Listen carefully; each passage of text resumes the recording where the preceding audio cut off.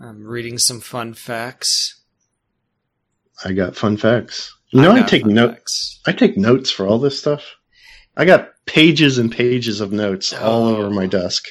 Well, this is the first time I actually took notes. Ooh.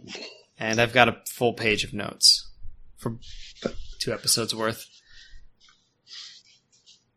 Usually I went on memory, or I had a little index card I wrote some things down on, but this time I took notes. Will, how many pages of notes do you have? It's not responding.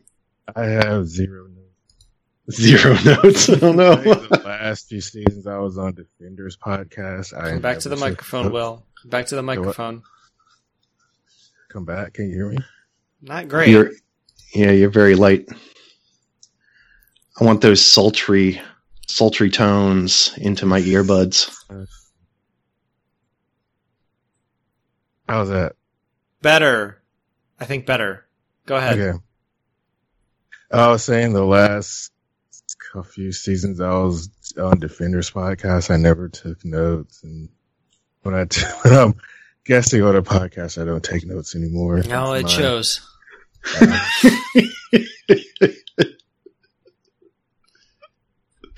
Wow.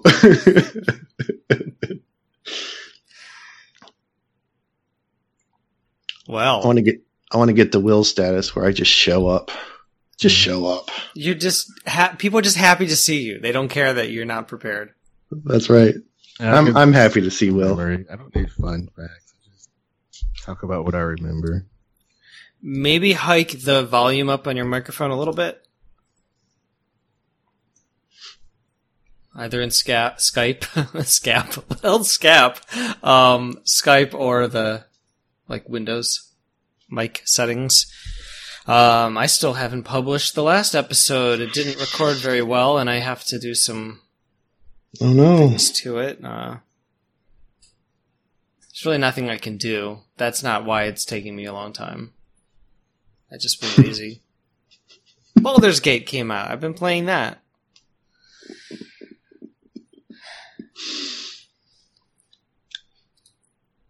How is Baldur's Gate? It's fun. It's a lot of fun. I'm enjoying myself quite a lot. What's your character look like? Did you go I'm a basic, warlock. generic white dude? Absolutely. I'm a generic white guy. I have a beard, though. Oh. And I look kind of swarthy. I look kind of Middle Eastern, kind of Persia-ish. Okay. Yeah, so I'm a warlock. I'm wondering if that's a good decision or not. I feel kind of limited in some respects, but I don't know. I made a pact with an elder god, and here you go. Here you are. So, there's that. I have a tadpole in my head. Yeah, I did see that cinematic. That's great. Yeah. We all have tadpoles in our heads. They're going to turn us into mind flayers any day now. We're not sure why they haven't done it yet. But I'm out looking for a druid to maybe help cure me. And it's been fun. I killed some goblins earlier tonight. Yep. That's Baldur's Gate. I'll wait till Will says something, so I know he's back. No, I'm not saying anything. Okay, we just want to make sure when you do start talking, we can hear you. I'll never say anything ever again. Okay, all right. Well, welcome to Hooplecast, I guess. And I'm here with Stephen Will, in quotation marks. We're here to talk about episodes 8 and 9, Jigabobo, and Rewind 1921. Where do you want to begin? How about Jigabobo?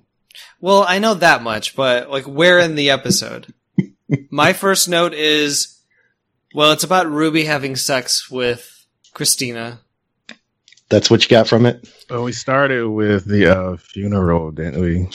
Yeah, I didn't write it. That was not my first note, though. But okay, yeah, we start with the funeral of Emmett Till. And it's the hottest day In whatever city they're in, I can't remember. Chicago. The hottest day in Chicago. So I know Emmett Till came up in this podcast and in the episodes previously, but we never really focused on who he was. And for this episode, I did some research. Okay, let's not call them fun facts, though. I did some research. And just about his death, right? So the events leading up to his death is kind of wrapped in mystery and not really well known. There's some controversy. What we do know is that 3 days after his abduction and murder, Emmett Till's body was found by two boys fishing in the river.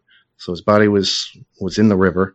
Head very badly mutilated. He was shot above the right ear. Eye was dislodged from the socket, and there was evidence that he was beaten. His body weighed down by a fan blade fastened around the neck with barbed wire.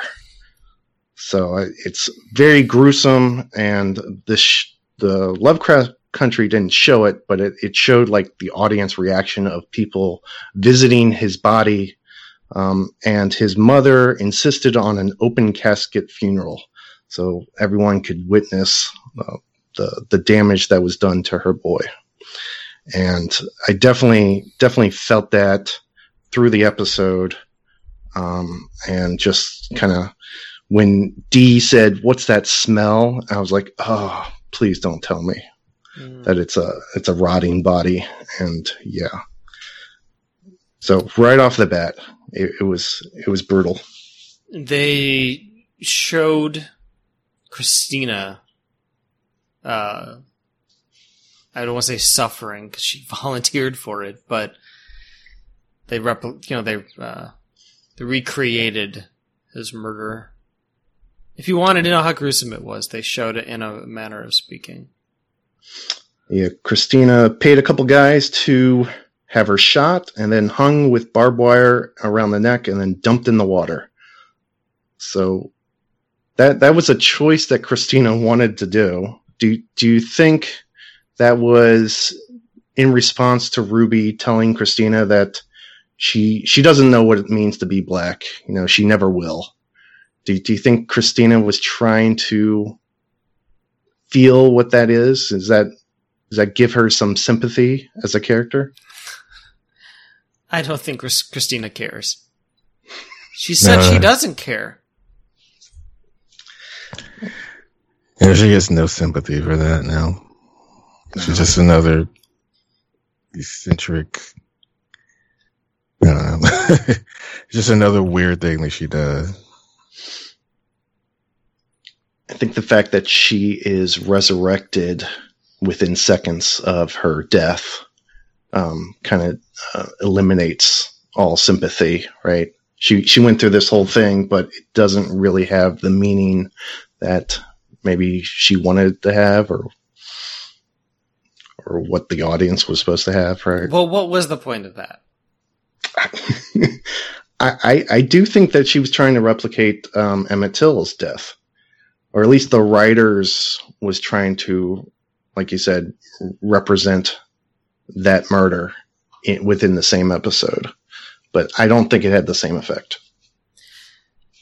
Not knowing why she was doing it, I think robbed it of any meaning for me, except that it was gross. But, I mean, it shows her invulnerability, but why she chose to do that, was it just spiteful? Like, sort of, she just doesn't care and she's being fanciful because she's a horrible person? Do we know the two guys who did the killing? They were hired goons, but had we seen them, or? I don't think so. So I really don't know whose benefit it was for that she wanted it done this way. So that she could go back later to Ruby and say that she felt it after Ruby said, was she trying to, like, I don't think she's going to tell Ruby what happened, but was she trying to prove it to herself in some way? I'm not Maybe sure. so. Yeah, at first I thought she was going to go back to Ruby all beaten up and she, like, and maybe looking for sympathy, but I don't know. Just to prove to herself that she has the fortitude to survive something like that. I'm not sure. I don't know what her whole deal was. Yeah, she's definitely a creepy character. And I think that's because we don't really have insight into her, what her deal is. Only that magic absolves her of any feelings of sympathy and empathy toward anybody else. She's on a different plane of existence than everybody else. And when Ruby confronts her about it and says, like, you don't really even care, like, do you, about anybody or about this awful thing that has happened to this little boy and this boy's family and the community at large and how we're all suffering. You don't care at all. And she's like, what do you want me to do? Pretend that I do? I don't. Magic. She just wants to, yeah. I kind of like how just sort of detached she is. She's a sociopath. Sorry, Will, what were you going to say?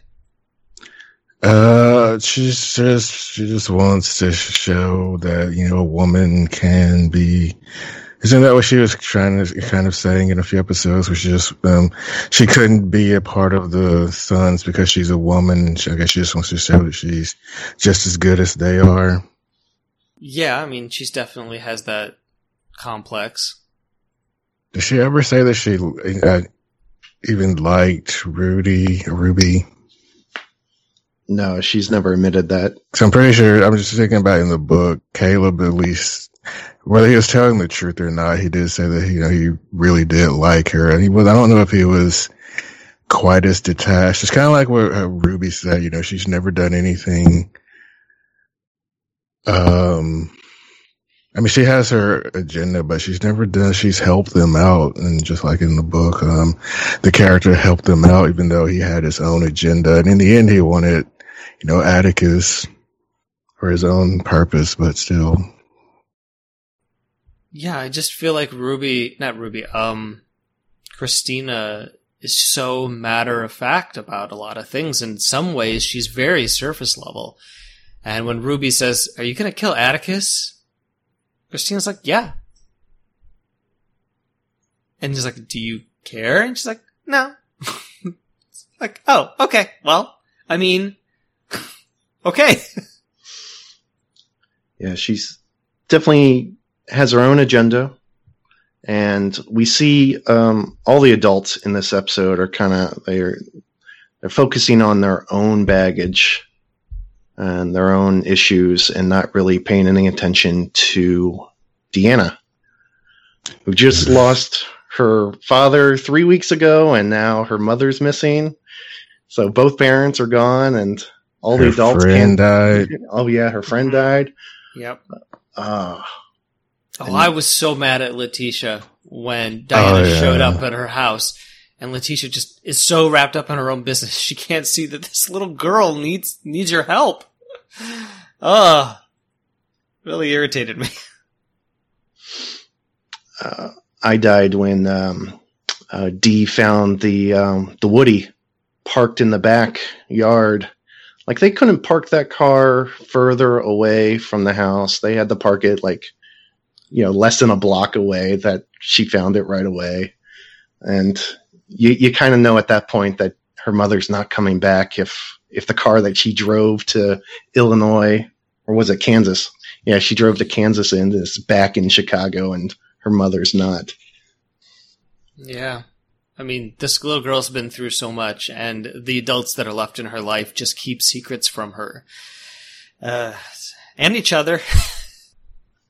All the secrets that's one of my pet peeves, but they're just getting on my nerves. Like, if they just sit down and talk to each other, it'd be so much easier.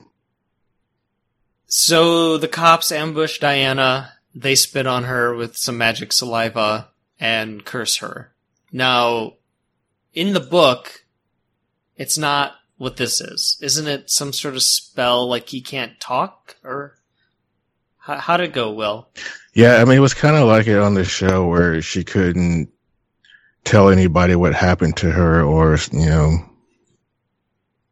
can't remember exactly what happened. If it was like coughing, it was something else maybe. But yeah, she couldn't tell whenever she tried to tell, or he tried to tell someone whatever happened, he would be prevented from doing it. Did that come through for you, Steven, that she couldn't talk to anybody?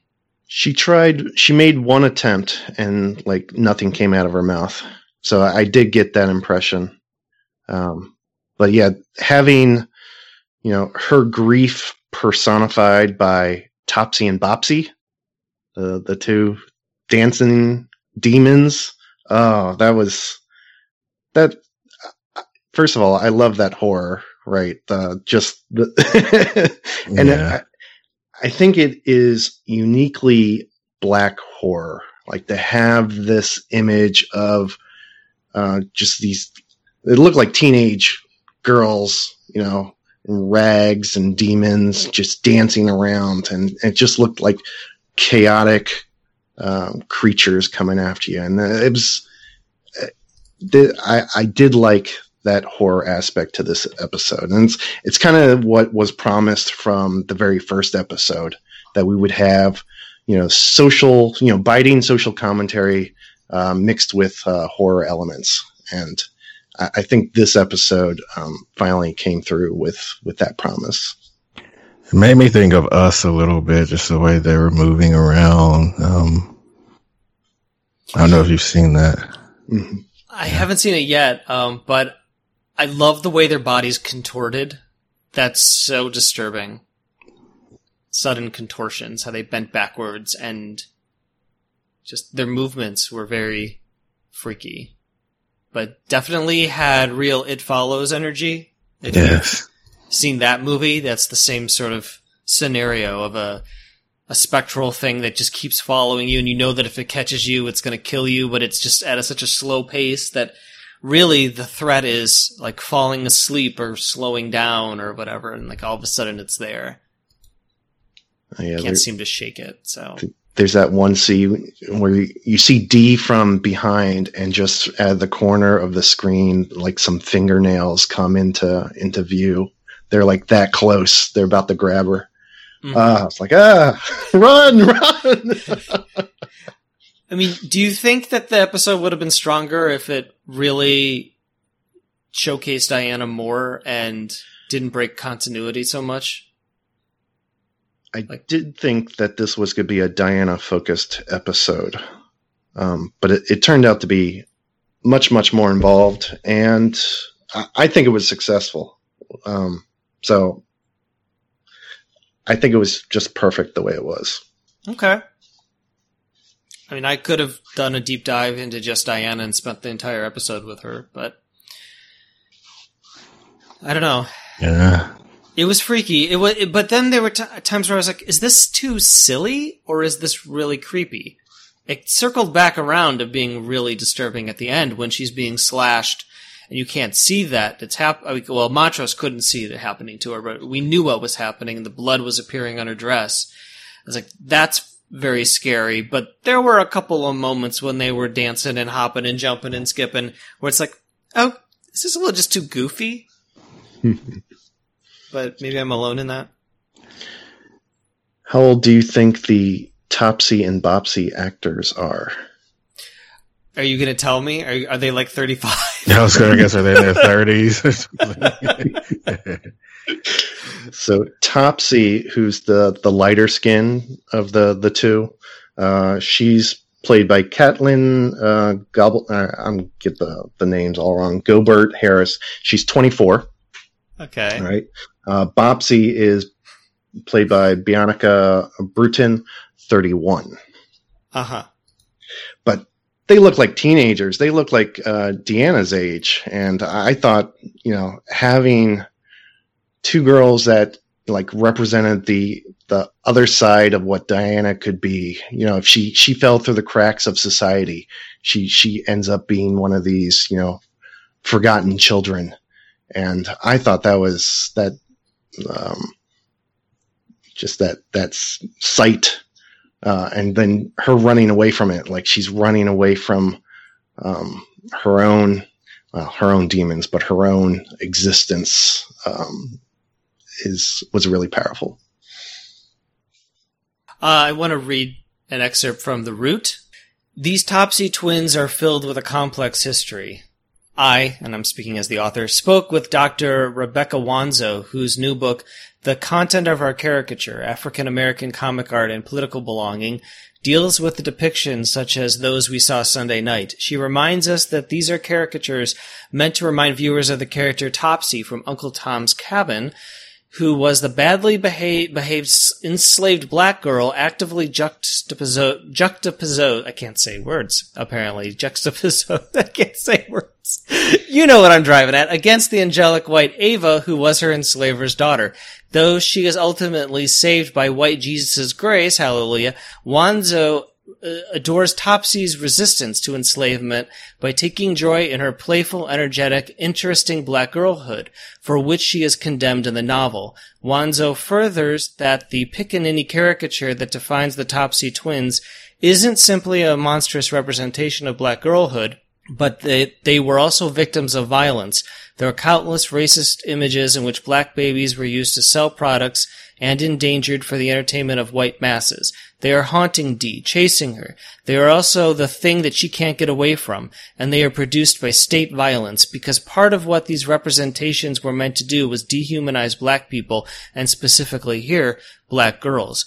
We must connect those black girls to the state violence Dee experiences at the hands of Lancaster and his lackey as he places a hex on her that brings inanimate objects to life and imbues them with Hexie's deepest fears. The Topsy twins are the doppelgangers of the two black girls she throws rocks at for their joy immediately before she is snatched by the Lancasters. By Lancaster. Those two girls eating ice cream, untouched by the horrors of the day, also have red bows in their hair, reminiscent of Topsy, and are harbingers of the twins. The Topsy twins are the manifestation of so many things for Dee, but most significantly, her grief and her rage at the death of her friend Emmett Till. And I'll just stop right there, but there's more about Topsy twins, and there's like a link to graphic art and branding material from various companies and things that are, I can post them when I post this episode, that you can tell are very, like the Topsy twins are inspired by all this artwork and dolls and things, and, you know, we've seen them. Juxtaposed.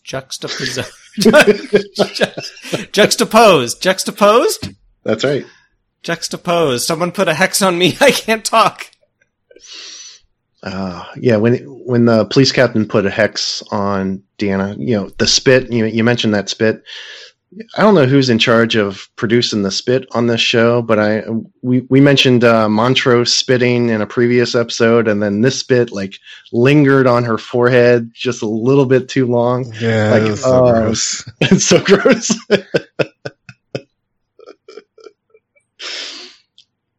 The body fluids in this series. I did want to talk about body fluids. So sex and blood seems to be a recurring theme. Right, so Tick and Letty's first time in episode 3, there was some blood there. Of course, all of Gia's victim in episode 6, just blood everywhere every time she had sex. And then in this episode, you get Ruby and Christina in a very gruesome body horror, just blood spewing everywhere. I was like, "Oh my god, it's getting in your mouth!" Oh yeah, that was my first note, which is this just to cement that Emmy? Is that what all they want at this point is a makeup Emmy? Oh, and that's why this is here. I know later Ruby's like, I had to take that potion because I didn't want to be a black woman who sleeps with a white guy on this particular day. Although not sleeping with him is also an option. But I was like, just give him an Emmy already. Jesus. Speaking of Gia. Well, yeah. She returned. Yeah, that was hoping we see more of her, but I don't know if she'll be back in the finale. But I hope so. Yes. She was in this one for all of 2 seconds. yeah, When Letty went to that church, do you think that Gia lit all those candles for her? That'd be nice. does it have to be a man?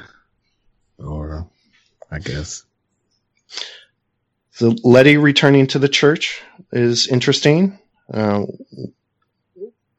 We hadn't seen her in a church since episode 3, and she specifically called on a voodoo Creole doctor to help her out with the ghost house instead of going back to the church. So her being back in the church here I thought spoke volumes. And she summons Christina there. And that's when she gets the spell. The invulnerability spell. So does this spell create some kind of like force field around her? Is that what it does?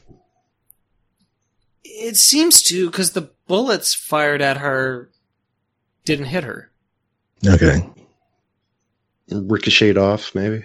Yeah, we don't really get the parameters of how the invulnerability works. Because the next episode, I had some questions. Because, like, when does it wear off? Because the transformation potion wears off at really inconvenient times, so when does the invulnerability wear off? I think does it protect the baby, or does it protect her? I got the impression vulnerability was permanent, though. It's kind of... Or at least the one Christina has. Well, can she age? I don't know. There's questions. Yeah. I'd ask questions, but questions not being asked. So Letty gets invulnerability potion, and then Tick gets his own Shoggoth. The return of the Shoggoth. Yeah, he does. He gets a cute little pet, like a familiar that walks around with him. Mm-hmm. Like I have in Baldur's Gate 3. As a warlock, I can summon an imp. I was really excited to see the Shoggoth back. I was like, yes. I was not expecting it, and I was cheering at that moment. A nice bookend to the first episode of Shoggoth versus Police Officer. Oh, that's right. That's his favorite meal, apparently. Yum, yum.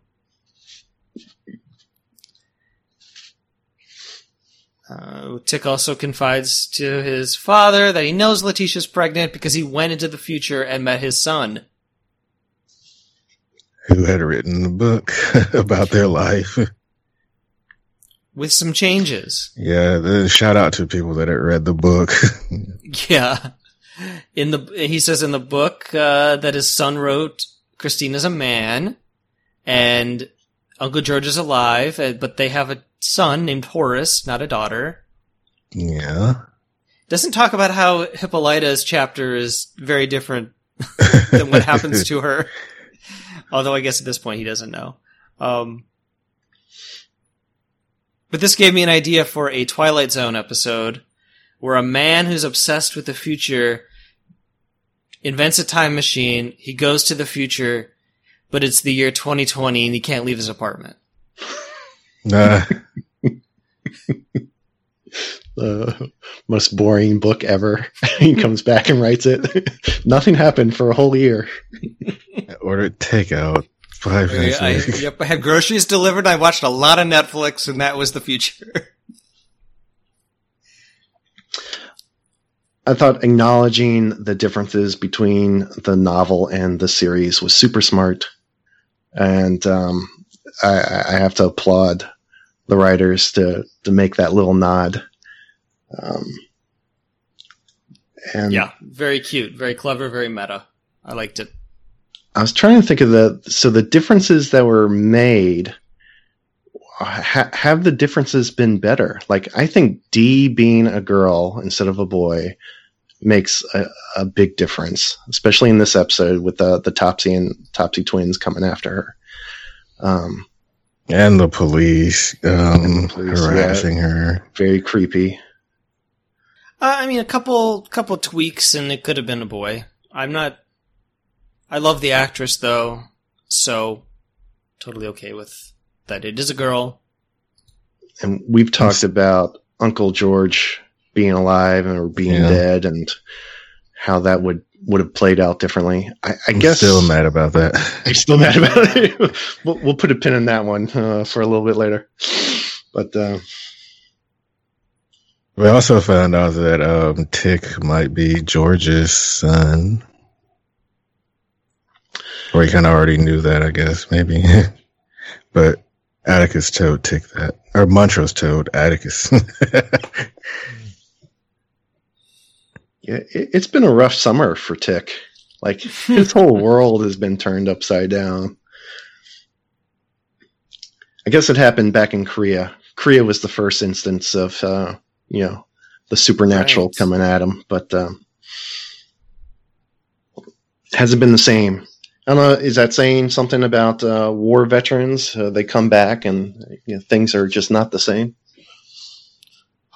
I feel like that's a stretch. Because it's not the same for everybody around him.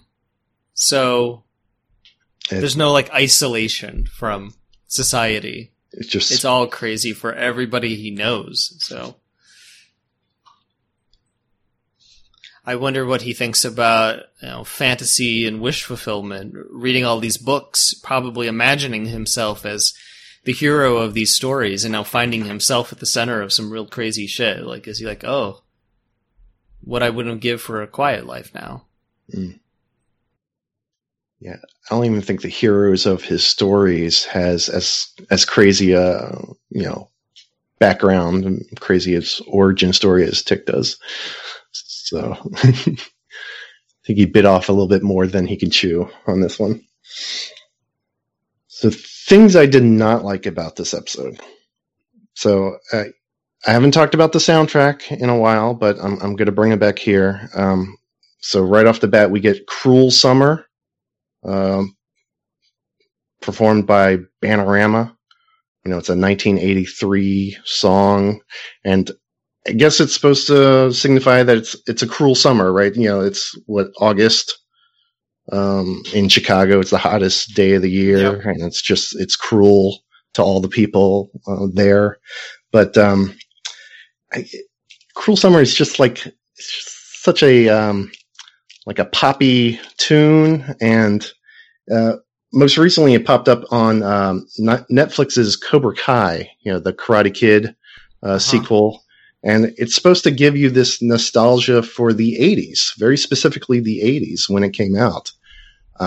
And for me, that's what I was thinking about, juxtaposed to this really, horrible situation of these people waiting to view a body. And so the two just did not mesh. I thought it... Go ahead, Will. I actually kind of liked it because they're playing the song, and I think at the beginning you don't realize it's a funeral. You just see a crowd, and then it gets really serious for a few minutes, and then they bring the song back out. And I thought it was an interesting kind of contrast. I'll just pick out some lyrics from that song. Hot summer streets and the pavements are burning. I sit around trying to smile, but the air is so heavy and dry. The city is crowded, my friends are away, and I'm on my own. It's too hot to handle, so I got to get up and go. And, of course, Diana is on her own for most of the episode. So there's some links to that. I would say the kind of 80s-ness of it and the poppiness of it. Oh, God, here I go. Juxtapose. Regret it as soon as I tried to do it. It reminded me so much of like how American Horror Story layers on pop songs on top of certain scenes. It felt very American Horror Story to me, this opening. And by contrast, there's Stop That Knockin'.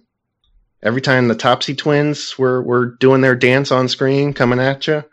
So the Stop That Knockin' was written in 1847, and it just had that pounding beat coming after you, almost like a heartbeat coming after you faster and faster. The Stop That Knockin', and now that I thought worked very well.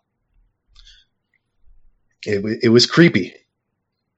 Played over Yes. creepy visuals. Creepy visuals and nursery rhymes like this bit. Topsy with her yellow eyes tries to claw the one she spies. Topsy has the wildest do. She just wants to dance with you. Creepy. No, thank you. Let's see. We heard I Put a Spell on You, another cover, this one by performed by Alice Smith. Now, we had previously heard Marilyn Manson's I Put a Spell on You in episode 5, so there's a little bit of linkage with that. And then right at the end, we get Naomi Wildler, 11-year-old who spoke at March of Our Lives in 2018. So that was the kind of the speech at the end. Okay. And that one was pretty powerful. She was talking about, girls, what are you doing? And I don't have the exact not lyrics, but speech in front of me. But I thought that was pretty powerful right at the tail end of an episode that focused on, this girl being chased all her life. Yeah. It was very powerful. Anything else about Jigabobo? I did like how the episode brought together all the loose threads presented so far. So just to give you the Shoggoth returned. That he's from episode 1. Letty mentioned that she died. She's mentioned a couple times, but that happened in episode 2. There's the wards surrounding the ghost house, which prevented the police captain from entering. So that was from episode 3. Ruby's body horror transformation, first seen in episode 5. Gia returns from episode 6. And then the book Lovecraft Country by George Freeman, first introduced in episode 7. So it's kind of pulling together all these loose threads. And I think that's why the episode works so well. It's kind of almost wrapping up all these storylines, or at least getting them all in one place, which I think was important at this stage in the series. Only 2 episodes remaining. They said after this. You can kind of tell, they're wrapping things up. Let's talk about the next one, Rewind 1921. So with the title 1921, we kind of knew we were heading for Tulsa. Tulsa 1921, Tulsa Race Massacre. And it was hinted a couple times, specifically with like Montrose saying smells like Tulsa as he burned the bylaw pages. So I don't know if I wanted to go back to Tulsa. I was very hesitant about this one. I kind of knew where I was going and didn't know if I wanted to go there, but going there anyway.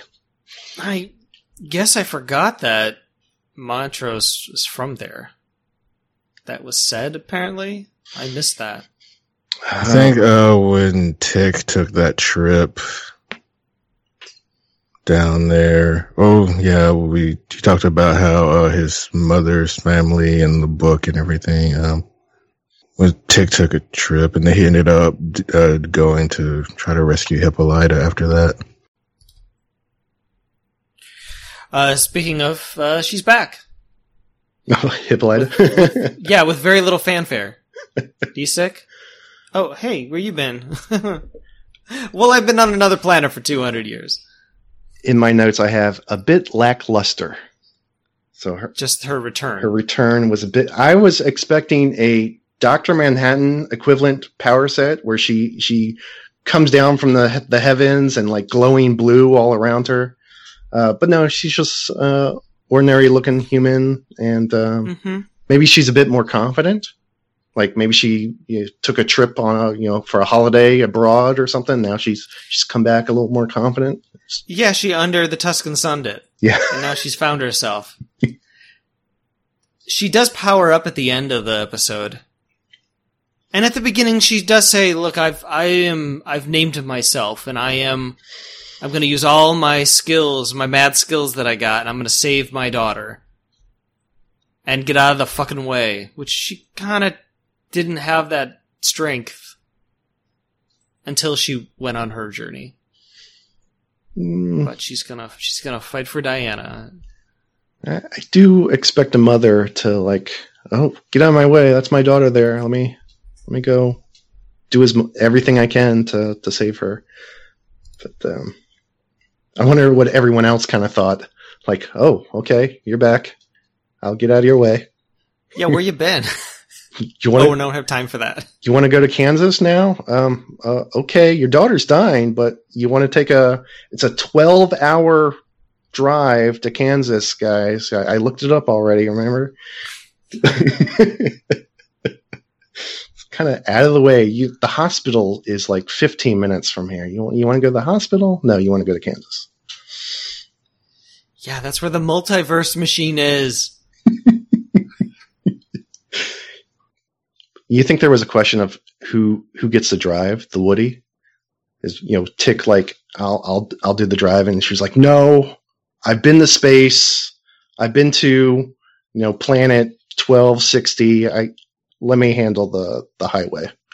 Yeah, I was thinking about that. You would think that she would like want to, maybe there's nothing she could do, but I would think that I just look after Diana. I mean, I can drive, and you're too emotional right now. But she didn't. She seemed like she had everything under control. I mean, I kind of wanted to see her just like snap her fingers, and they're there in Kansas. I mean, that would give you something. Or maybe Christina could do like what Kes did in Star Trek Voyager, and not send them all the way home, but like shave a couple hours off their journey. It's only a 10-hour drive now. Okay, thanks. Yeah, you're welcome. I cast a spell. Or maybe like, guess what? It's a magic gas tank. You won't have to stop for gas. That'll save you 30 minutes. Something. I don't know. So I mentioned Dr. Manhattan. I was looking I was comparing this to Watchmen. Because the first 5 minutes of Watchmen, HBO's Watchmen from last year, 2019, takes place in Tulsa in 1921. And that episode came out in October of 2019, exactly 1 year to the month as this episode. So there's like an obvious comparison between the two. Yeah, so do we want to compare them in terms of how they executed this, or is that not necessary? I did have some questions. I was like, so first question, do you think Watchmen stole some of the thunder from Lovecraft Country by showing, kind of presenting Tulsa 1921 first? Maybe. I think last year a lot of people were finding out about it for the first time, but now that we know about it, maybe it's not so shocking. Maybe it's good that it doesn't feel like like there's no one out there now. I'm sure there are people who didn't watch Watchmen, but for the people who did, there's no question like this actually happened. So you don't have to wonder like is Lovecraft Country like playing fast and loose with history for some reason? Like no, like you know it's all true. So maybe that helps provide context. And my second question, do we think that, actually this is two parts. So is Tulsa mentioned in the book? I didn't read the book, so I have to ask you guys. Yes, either George or Montrose talk about, what happened, the day the riot started. It's not like this where they go back in time to it, but it does describe what happened. Okay, so the follow-up to that is, do we think that David Lindelof, who wrote that first episode of Watchmen, read Matt Ruff's book and said, oh, that's a good idea. I think I'll lift that. Yeah. Maybe. Who knows? I like to think not, but maybe. knowing what the riot, well, not riot, but the massacre, knowing what was going to happen at the end of the episode caused tension to be built up throughout the beginning part and middle of the episode. So having known what was to come, and not just hearing that vaguely that it was bad, like we know it was bad because we saw it in Watchmen. So I think that actually kind of maybe helped the episode. This felt more personal too. Watchmen, it was the starting point for the series, but it wasn't the whole of the series. And this felt a lot more personal and central to our characters' lives. So I will say you're correct on that one, because Watchmen, we didn't know who any of the characters were. We hadn't been introduced to them, and even after that first 5 minutes, and then we advanced to present day, or in near future up from today, we didn't quite get an idea of who was at Tulsa in 1921. There was actually a character that was the linkage between those two dates, but that wasn't revealed right away. So there was that not personal connection, whereas this one you did know that Tick's family burned their house burned down here, so this something bad's going to happen, and it's very personal to these people.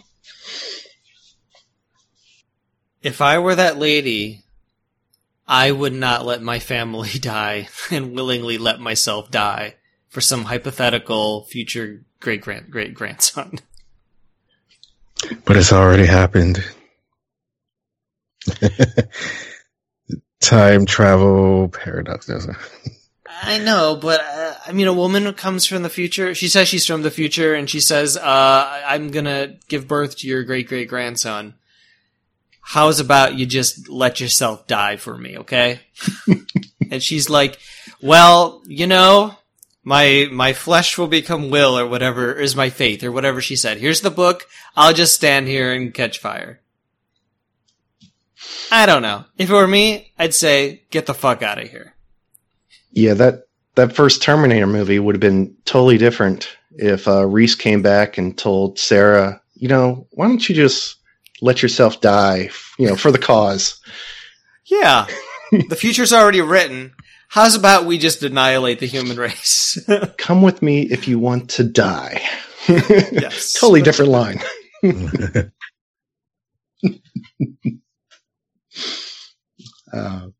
Yeah. For more about Terminator, listen to the What We Make podcast. Ding. I don't know. Fire's gotta be one of the worst ways to go. And she just stood there. She took it. Yeah. She took it very calmly, though. I mean, she sure did. I think I would be at least trying to roll around on the ground. Stop, drop, and roll. Do something. Not just stand there and say, the Lord better be ready for me. Here I come, Lord.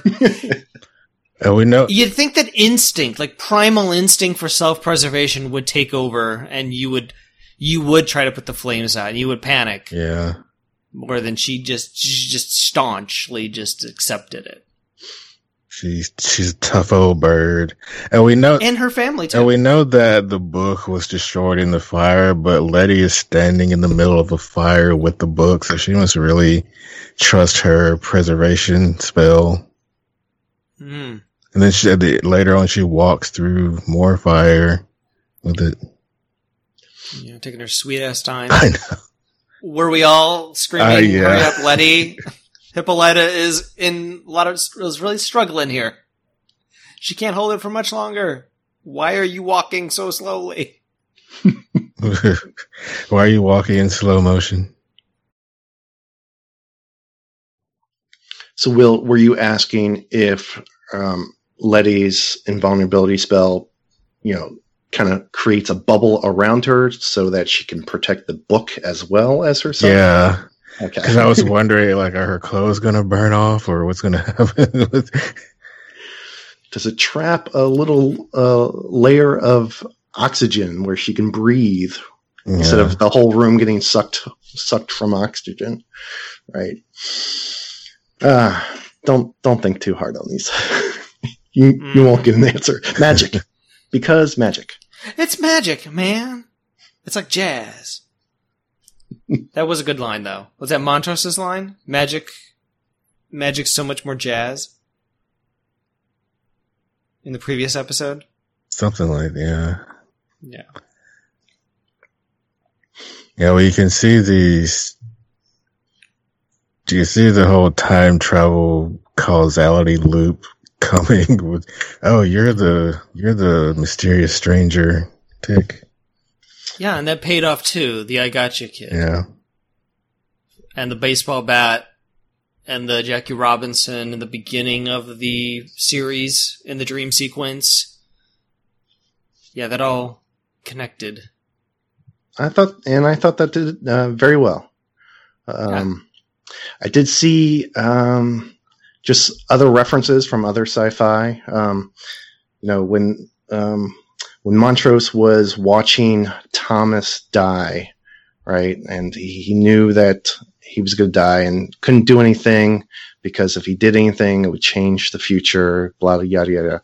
So that reminded me of Star Trek, the original series episode, "The City on the Edge of Forever" from 1967. So in that episode, Kirk, Spock, and McCoy travel back in time to 1930, and of course, Kirk falls in love with a girl, but the girl has to die. Like, she dies in their past, so she has to die in their present. And so there's Kirk and McCoy are standing on the side of the road, kind of on the curb, and from a distance, and they end up watching her die. So very, very similar shots, just two people off to the side, witnessing events that they knew were going to happen already, and powerless to do anything about it. Yeah, I've been watching a lot of Dark on Netflix, and it's all wrapped up in time travel and what you can't bring that boy back to the future. If he doesn't stay in the past, he'll never grow up to become your father. Yeah. What are you going to do? Confusing. Your hands are tied. Although if you can't change the past, then why do you have the ability to time travel? Like, what good is it? Just so that the universe can rub your face in it? That you can't do anything about it? Right.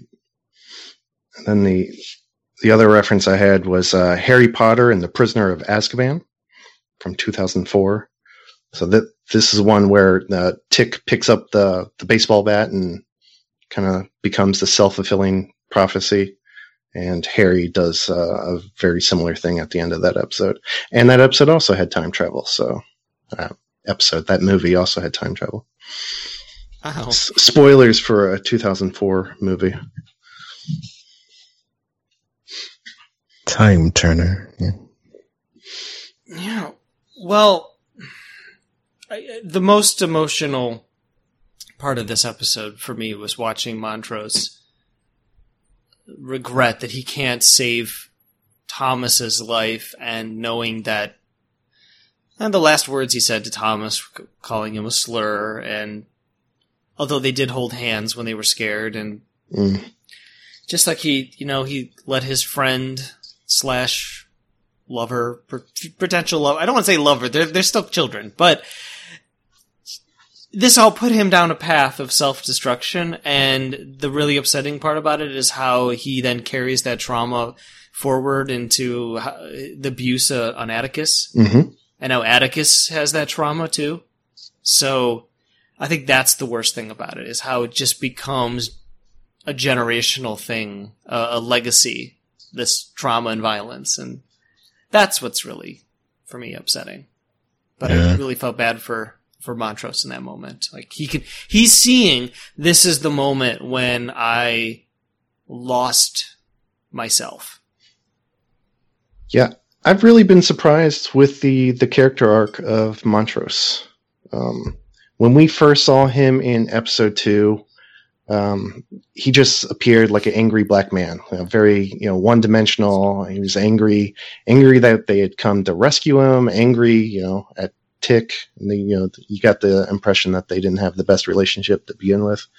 And then we kind of see that in episode 5, he's a closeted homosexual. Maybe that's why he's so angry. All right, so there's a little bit of layer, a little bit of nuance to this character.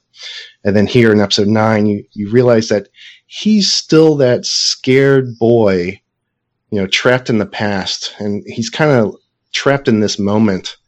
His whole development kind of arrested, interrupted, and that's where he lives, and he can't get past that, and that's why he wants his son Tick to be tougher than he is, and that's why he beats him, and you're adding a little bit more each episode to what this character is, and I really appreciate Michael K. Williams for portraying that in such a nuanced way. And if you look, I know him as Omar Little from The Wire, and in that show, he was also a homosexual, but he had so much confidence, and he was impervious. He couldn't be hurt, kind of thing, and he just walked with kind of swagger. This character is not Omar Little, and I really appreciate the differences.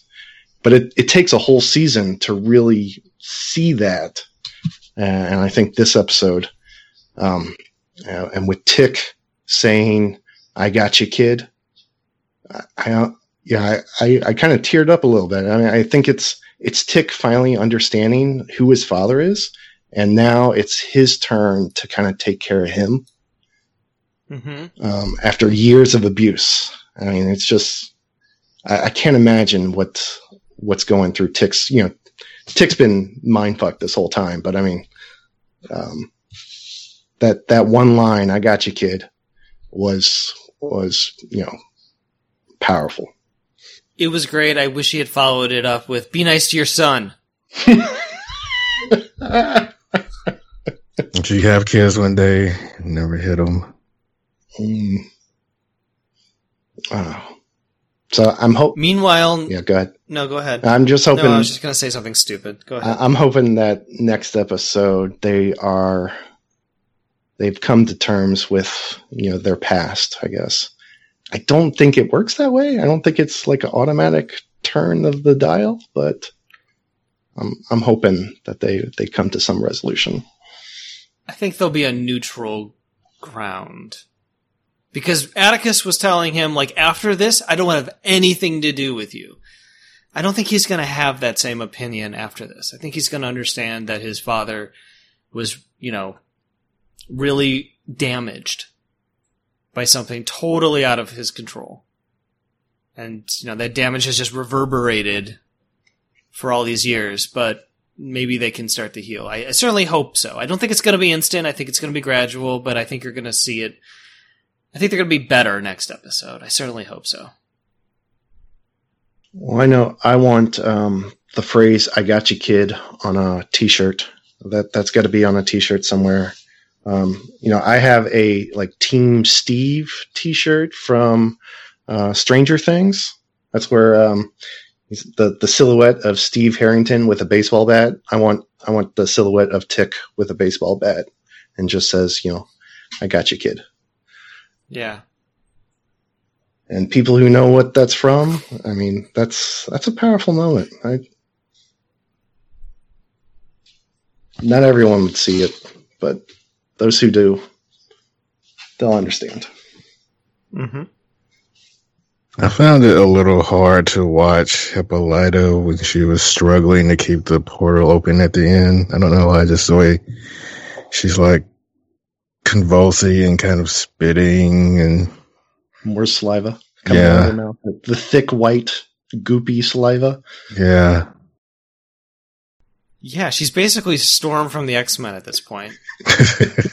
Lightning shooting out of her. Just don't. Hair turning color. Yeah. Fortunately, no one went into that hotel room while they were gone for like hours. Like, can you imagine if the maid went in there and saw this portal? Like, what the hell's what's going on in this room? I'll clean this room later. I was trying to figure out where that hotel was situated because it looked like it was in the middle of the street, looking out onto Black Wall Street. It did. It was really jarring. I don't know if that's reality or it just ended up being that way. It looked good on screen, so they had to keep it. Yeah, great view from that hotel room. The window just looked out right where you needed it to see, which is Letitia. Well, my note is Letitia needs to hurry the fuck up. There's too much dicking around in the past, and not enough hurry up and getting that book and getting back to Diana. Did have one more question. We see Montrose's father, and we see him beating Montrose. So you get the impression that this is passed down. This behavior is passed down from generation to generation. But he mentions pick a switch, and I swore I've heard that audio before. Can you guys remember where you heard pick a switch? I feel like it was played maybe in the first episode because there is that reference of "I got you, kid." Maybe in that fantasy element. I gotta go back and watch it. But you guys didn't get the impression that you heard "pick a switch" before? Like from the show or from some other context? No, from the show. No. It wouldn't surprise me though. Maybe during a Montrose scene, he's flashing back. Yeah, maybe when he's drinking in his hotel room, or not a hotel room, but I guess his apartment room. Yeah. Where he's drinking. Yeah. There was a brief memory of Montrose, probably when drinking, of hearing that. That brought back, and I always assumed it was Montrose that was saying it, but here we hear it's his father that's saying it. Oh, I think it's both. Oh, wow, that's true. So Hippolyta's hair turned purple, right, or blue? Blue. Does she become her character? Her comic book character. Yeah. I think so. And if you're interested in, so the Hippolyta actress Anjanou Ellis was on Lovecraft Country Radio, and just talking about, when she got the role, like she knew that she would have a meaty episode in whatever I said, episode 7, and what it meant for her. And she had some good insight. She also had insight like, I'm just an actress playing a role, and playing against a green screen at some points, and just it's hard to act that way. But if you want to hear Anjanou Ellis, Lovecraft Country Radio. The song at the end is called Tulsa 1921 Catch the Fire, and it's an original operatic piece written for the show. It's basically was it a poem? Spoken word poem that played while the house was catching fire? It was that poem put to music.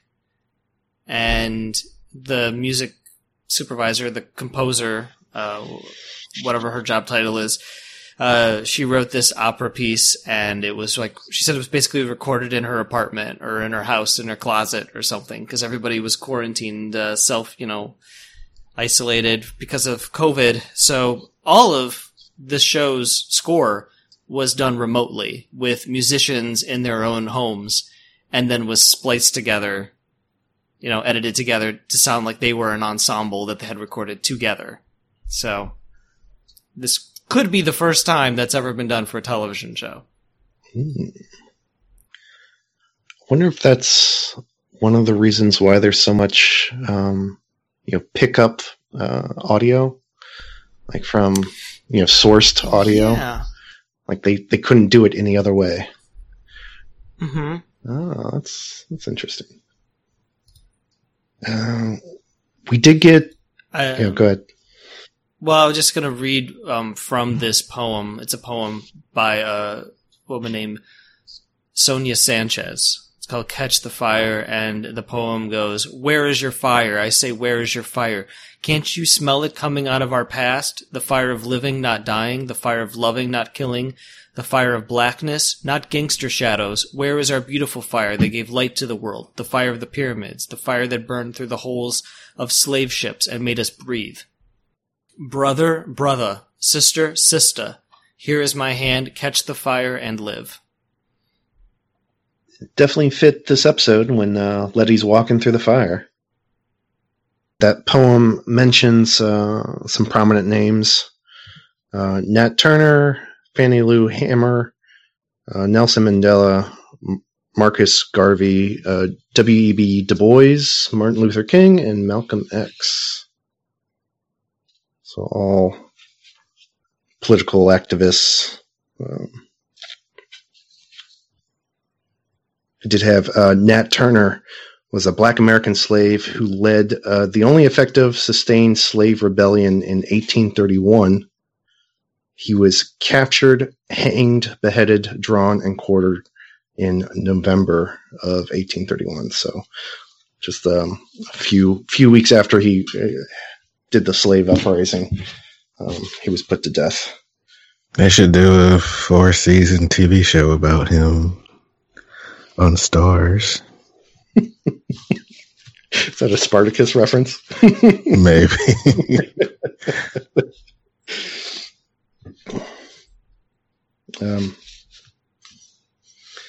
We did see the police captain's body.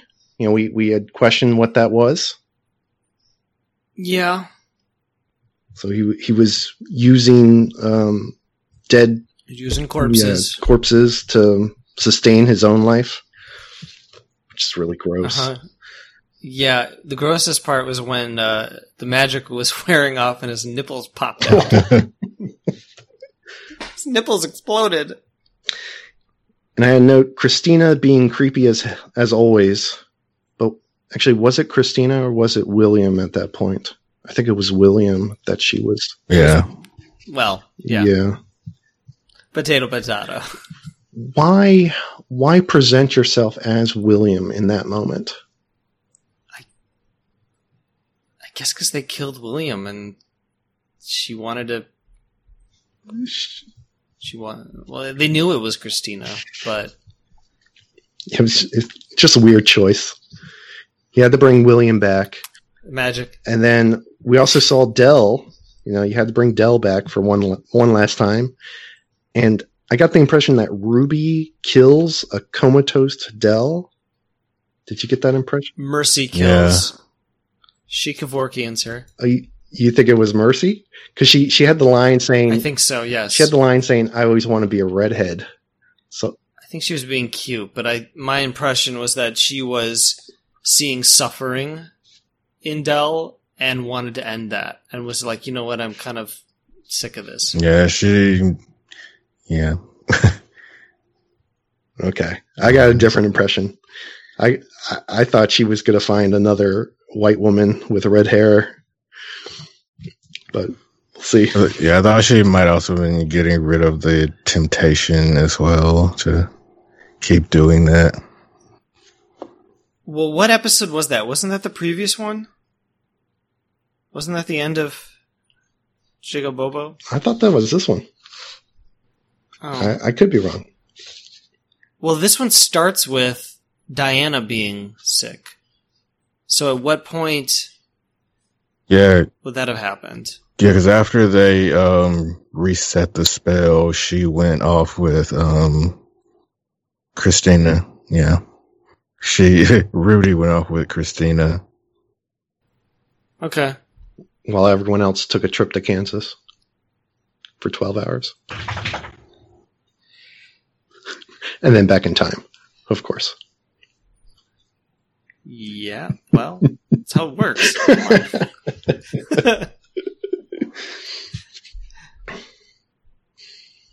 I did think the Tulsa 1921 stuff worked very well, and I think it's because, as Matt mentioned, it had some stakes to it. You knew the characters or the relations to some of the characters, and it did have that feeling of helplessness, like there wasn't anything they could do to stop. You know, they were witnesses, and almost in the worst kind of way. But so yeah, I thought it was a successful episode. So we had 2 back-to-back successful episodes. I was really happy with this group. And this one episode, it felt like a finale episode. It was big, bombastic, huge set pieces, huge stakes. It almost, in the same way Game of Thrones would usually have the big battle sequence as the second to last episode of a season. That's what this felt like. So this was the big battle scene. Yeah. And it worked. Very successful. I enjoyed it quite a lot. So what's left for next episode? Next week, it's the season. We don't know finale. It's called Full Circle. So they got a book. I figured they've cured Dee. They cured Deanna. Yep. What else? Christina's now already invulnerable, right? She's got what she needs. Oh, she wants to kill Tick. And she wants to be immortal. Well, Atticus is like volunteered now. She's like, as a man of his word, we know he has integrity. He's gonna go to Artem and offer himself up. But just because he's willing to do that doesn't mean his friends and father are going to allow that to happen. So I think we're going to have a showdown with Christina. Does he have to go to Artem? Like, there's nothing there. There's ruins. I guess he doesn't have to go to Artem. I don't know. Well, it's called Full Circle. I hope they go back to Artem. I want Gia to get nine-tailed fox spirit on Christina. And just have like a one-on-one battle royale. Oh, maybe. Because Gia's not gonna let Tick die. I don't think she is. I don't think she just needs one more, right? Then she's human. So maybe one more. Is Christina? Is there another? Could be William. As William. Does that count? I don't know. What are the rules of? What's the Kumiho rule here? Can you kill a guy if it's actually a woman as a guy? I don't know. Christina's really the only heavy left in the show, not that the police captain's dead. Yeah, I don't know. So, I'm assuming some sort of showdown between Atticus, who has the Book of Adam, or whatever it's called, the Book of Names, to read the Adam language. He can cast spells now. So some spell slinging going on. Oh yeah, two wizards going at it. Yeah, Hippolyta has lightning powers. Everyone's like powered up at this point. Everyone's got something going on. Mm-hmm. Okay, well that's next week. All right. Thank you, gentlemen. Thanks, guys. Thank you. Have a good night. Bye. Hooplecast.com.